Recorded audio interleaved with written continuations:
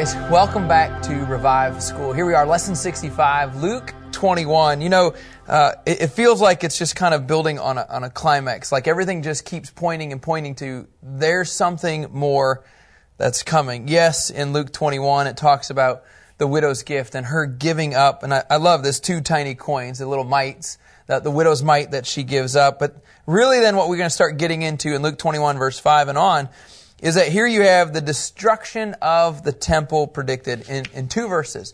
As some were talking about the temple complex, how it was adorned with beautiful stones and gifts dedicated to God. This is what Jesus said, verse 6.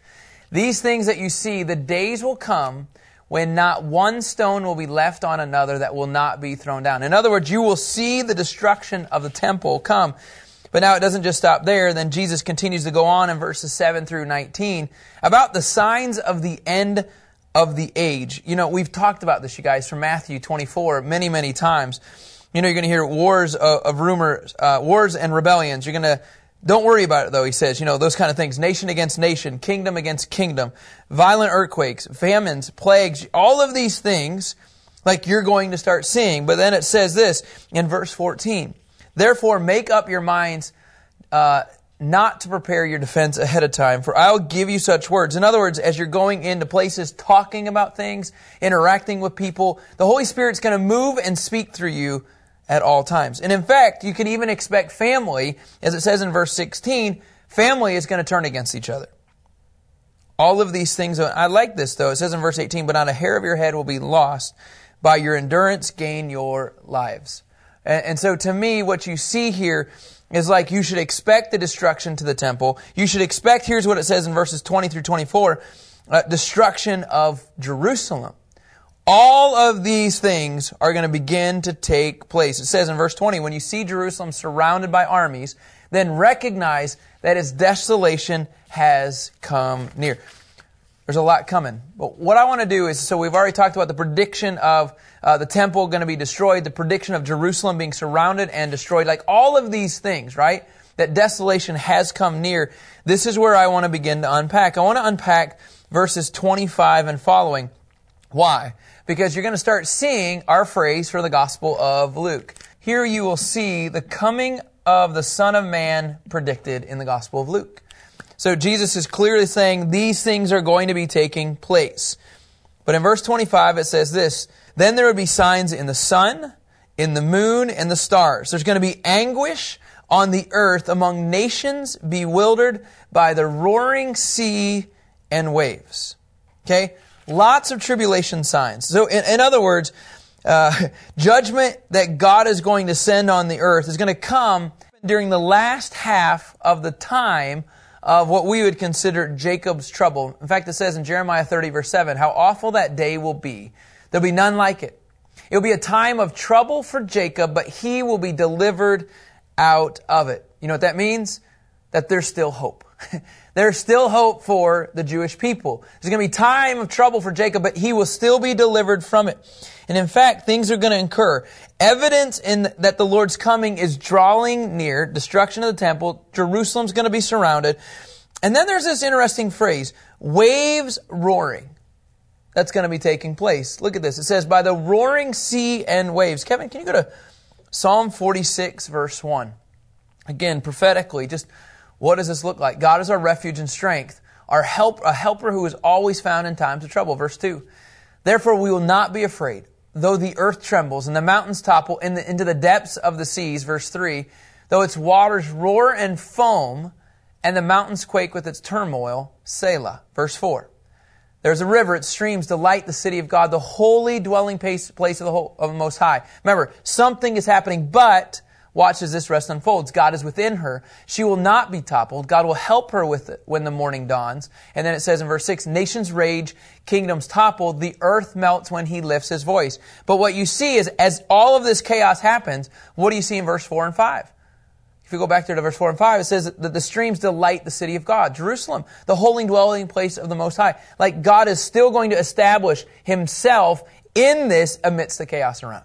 It's a cool picture. So even though these things are taking place, Revelation 17, verse 15, talking about this picture here, he said, he also said to me, the waters you saw where the prostitute was seated are peoples, multitudes, nations, and languages. So you should expect, now Kevin, let's go back to Luke 21, verse 25. You should see that the nations bewildered by the roaring sea and waves, like there's going to be so much that's taking place. Look what happens in verse 26. People will faint from fear.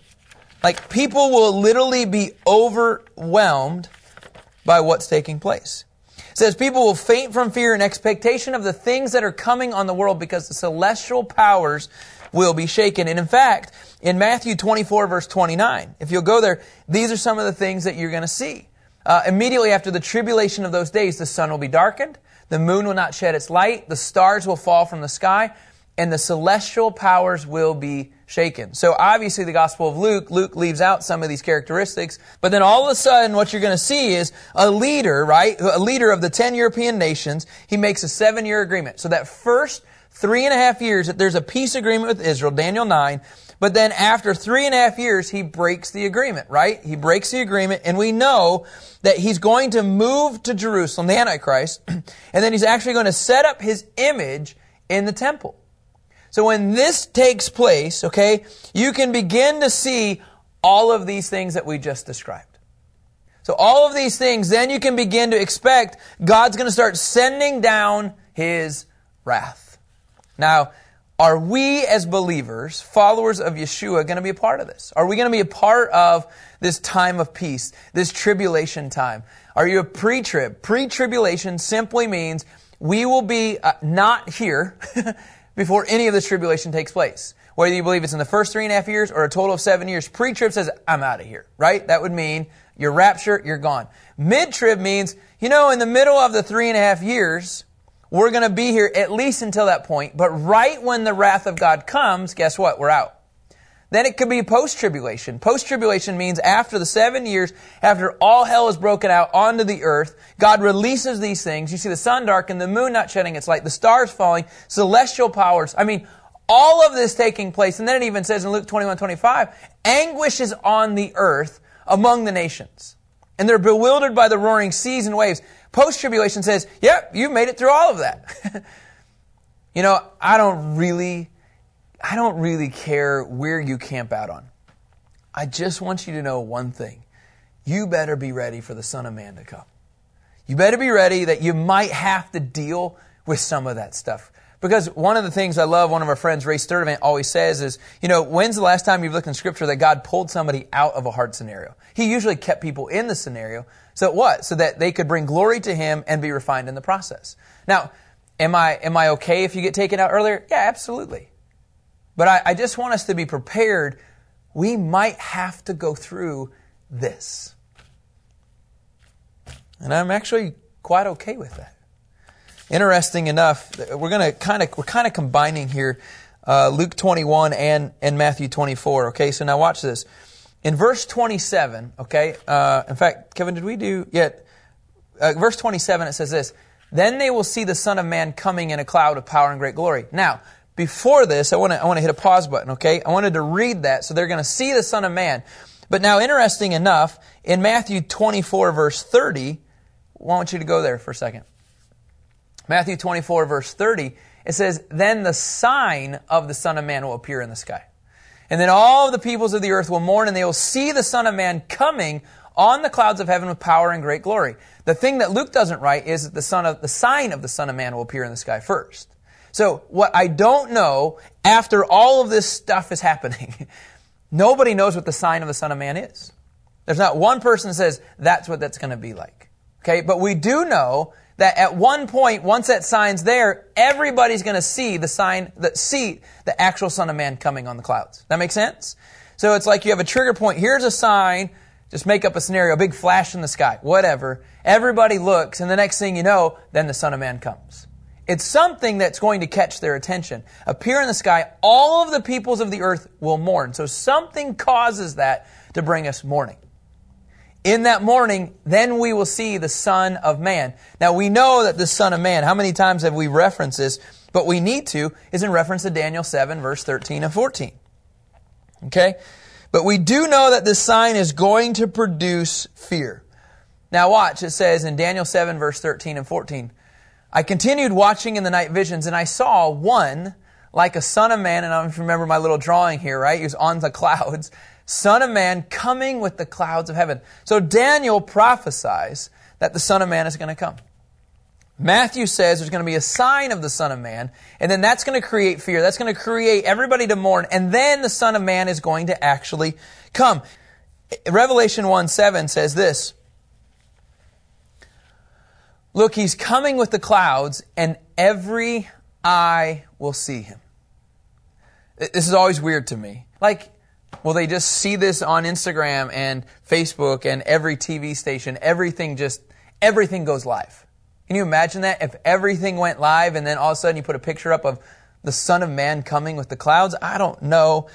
So here's the deal. When you see the Son of Man coming, okay, in a cloud with power and great glory, all right, you can know without a shadow of doubt in verse 28, here's what it says. When these things begin to take place, I'm in Luke 21, verse 28, begin to take place, I want you to stand up and I want you to lift up your heads because your redemption is near. We're legitimately close to the redemption time frame. Kevin, can you go to Psalm 111, verse 9? Psalm 111, verse 9 talks about how close we are. He sent redemption to His people. He has ordained His covenant forever. His name is holy and awe-inspiring. Isaiah 63, verse 4. Isaiah 63, verse 4, just a cool picture of how close we are. For I planned the day of vengeance. Interesting, isn't that right? And then the year of my redemption came. You can expect tribulation and redemption.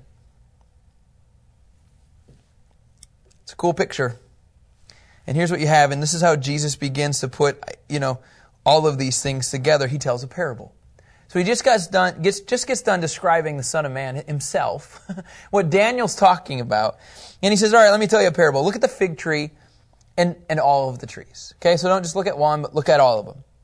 As soon as they put out the leaves, you can see for yourselves. You remember that? Remember when Jesus got all mad at the fig tree? He was expecting a little bit of a flower, even though they had leaves. This time he says they put out their leaves. You can see for yourselves. And I want you to recognize that summer is already near. Now, we know in Matthew 24, verse 36, we know again that Scripture says this. We don't know the time.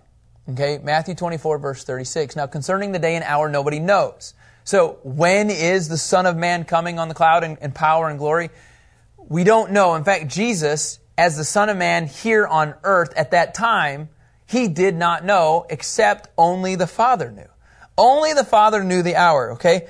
Mark 11 says the same thing, but I think it's okay to say, you have to say this, in verse 30, that it might actually take place near the summertime. Is that a fair assessment, do you think?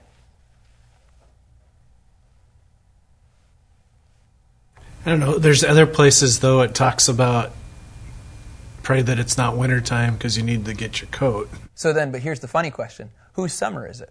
Right. So even if it's summer somewhere, it might not be summer somewhere else. So pray that it's not winter. Scripture does say that. But at the same time, I think there's some things that we can at least indicate there could be a season. We're not predicting it. We're just going off of what Luke 21, verse 30 says. So then here's what it says in verse 31. In the same way, when you see these things happening, recognize that the kingdom of God is near. Now, how does this all tie into what Jesus was talking about earlier? In the same way, when you see these things, what are these things? A couple of these things would be, you see a sign. You see the Son of Man coming on a cloud. You see the celestial power shaken. You see people fainting from fear and expectations of things that are coming. You see that there's anguish on the earth among the nations. When you see all of these things happening, I want you to recognize the kingdom of God is just right around the corner. Now, Jesus is clear, right? What did He say, you guys? He said there is a now kingdom of God and there's a future kingdom of God. When we say that the kingdom of God is near, we're talking about the future kingdom of God. Make sense? We're talking about this is the return of, or you could even just say, the coming of the Son of Man. Whichever you're comfortable with, it's still the same. He's coming back. And so when you see these things, recognize that God is coming to actually implement the kingdom of God. You're going to see, as Nelson says, what we just said, the cosmic signs, the earthly chaos, the end is approaching, and then you will see a spiritual change. Some of the things that are going to start happening because of this. Kevin, can you go to Isaiah 27, verse 12? Obviously, you have the fig tree. Many people would liken it to the nation of Israel. 100%, you can't say that, but I will say in Isaiah 27, verse 12, on that day the Lord will thresh grain from the Euphrates River as far as the Wadi of Egypt, and you, Israelites, will be gathered one by one, in verse 13. On that day a great trumpet will be blown, and those lost in the land of Assyria will come, as well as those dispersed in the land of Egypt, and they will worship the Lord at Jerusalem on the holy mountain. You will see in what some describe as a revival for the nation of Israel. When these things begin, when the trumpet is blown and they all begin to come together, you're going to actually begin to see a possible, legit, the best revival we've ever seen in history. Matthew 24, verse 31. Kevin, if you'll go there. It says, He will send out His angels with a loud trumpet, and they will gather His elect from four winds, from one end of the sky to the other. You will begin to see the gathering of His chosen people. Now here's a verse 32 that I love. I actually hold on to this. I process this, and it says this: I assure you, this generation, this unbelieving Jewish group of people, okay, will certainly not pass away until all things take place. Now, we know that Jesus, in this context, right, back then, He was saying that there's going to be a generation, right, that's going to allow and see all of these things to come to fruition. Is that a fair statement, Rich? What do you think? Yeah, I think one generation is going to see this unfold. Correct. What if we're that generation?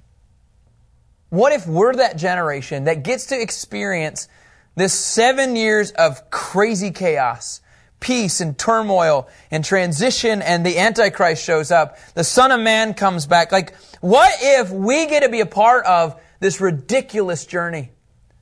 Because we're supposed to live like we will. We're supposed to live like He's coming back. The kingdom of God is near. That's our mentality. Whether you think it's ridiculous or not, this should be our heartbeat. God, come, Lord Jesus. May we be a part of this. It's the next massive move of God. And in fact, it says in verse 33, I don't want to put in even though, but in my mind I think heaven and earth, as all these things take place, heaven and earth will pass away. You're going to see the universe literally gone, and then we're going to see a new Israel. We're going to see a new structure, a new earth, a new heaven. But He says, my words will never pass away. So even though you see a new shift in the heavens and the earth, you see something new beginning, what I've said from the very beginning, none of that will ever pass away. It's not like you start all over and say, let's start a new Bible. No. My words will never pass away, even though we see a new heaven and earth. What an incredible image. Isaiah 40, verse 6 through 8. If some of you have Bibles, this is usually some verses at the very, very beginning. And Isaiah 40, verse 6, 7, and 8 says, a voice was saying, cry out. Another said, what should I cry out? All humanity is grass, and all its goodness is like the flower of the field. Now watch, it says in verse 7, the grass withers, the flowers fade. And can I even put, at times the universe might even be destroyed. But when the breath of the Lord blows on them, indeed the people are grass. Now watch in verse 8, the grass withers, the flower fades, but the word of our God remains how long? Forever. So when Jesus says, my words will never pass away, praise God. Can you go to Luke 16, verse 17 for me, please? Luke 16, verse 17. This is cool, but it's easier for heaven and earth to pass away. So there's similar language here. Like, this isn't the first time that we've heard this. Than for one stroke of a letter in the law to drop out. In other words, everything that has said back then in the Old Testament, I promise you, has to come to fruition and fulfillment in the New Testament, in the New Covenant. And that's what He's saying. He says all of these things, even though there's going to be crazy chaos, my word always stays true to what I've said from the very beginning. And I know we say this over and over and over here at Revive School. But Kevin, can you go to Matthew 5:17? This is what we're after. All 66 books, every one of those books points to the coming Messiah.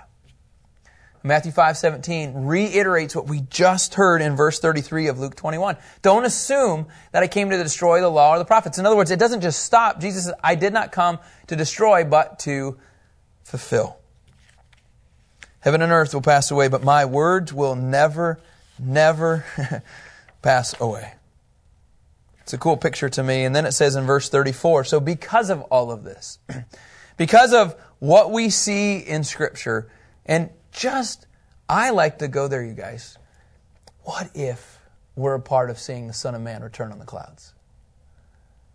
Like, what if this wasn't some book that my grandfathers maybe never got to see, or my great-great-great-grandparents never got to see, but what if we got to witness the coming of the Messiah? And that we knew for those 3.5 years that there was going to be peace, and we knew that the Antichrist was going to move into Jerusalem and set up his image, and then we knew that the Antichrist was going to take control of the prince of the world and force all these peoples to worship and obey him. And we knew all these things, and then as Warren Wiersbe says, then the nations are going to gather in the valley of Megiddo, Armageddon, and they're going to fight in the Antichrist in Israel. But yet you're going to see the sign of Christ, and as a result of the sign of Christ, then the Son of Man is going to return to the earth. He's going to defeat his enemies. He's going to be received by the Jews. You're going to see the kingdom of God established here on earth. What if we got to see this reign for earth for 1,000 years take off? I am so ready for the church to live out 34 through 38 of Luke 21. Be on your guard, Scripture says. The doctor says, so that your minds are not dulled from carousing and drunkenness and worries of life, or that day will come on you unexpectedly. I don't want you to be caught off guard. He says in verse 35, it's like a trap, for it will come on all who live on the face of the whole earth. So there's not just one country that's going to experience this in Italy, or in Ghana, or in Rwanda. No. All of us. It says all who live on the face of the whole earth. And then it says in verse 36, but be alert at all times. It goes back to this little old widow. I don't know if she's old, but this little widow who presses in with an unbelieving judge and wants justice from her adversary. Here's what the Scripture says. You be alert at all times. You see how the Gospel of Luke ties everything together? You be alert at all times. Why? Praying that you may have strength. So we need to start praying now. Lord, give me the strength so that I can escape all of these things that are going to take place and to stand before the Son of Man. Imagine if your prayer request began, Lord, give me the strength to endure the tribulation so that I can stand before the Son of Man. Imagine if that's how we prayed. Imagine if that's how we lived, that we actually believe, God, you give me the strength to sustain right now so that I can stand before you. In 1 John 2:28. 1 John 2:28. Imagine if this was our end goal. As we're praying for strength, because we know He's coming back. So now, little children, remain in Him so that when He appears, when the Son of Man appears, so that we may have boldness and not be ashamed before Him at His coming. Lord, through the Holy Spirit, you gave me the strength. I'm not ashamed. I am bold for you. I am ready for you. Imagine if this was the challenge that all of us took. Man, it's crazy to think. This is a reality. This is a reality, and part of my personal calling is to get people ready for His return.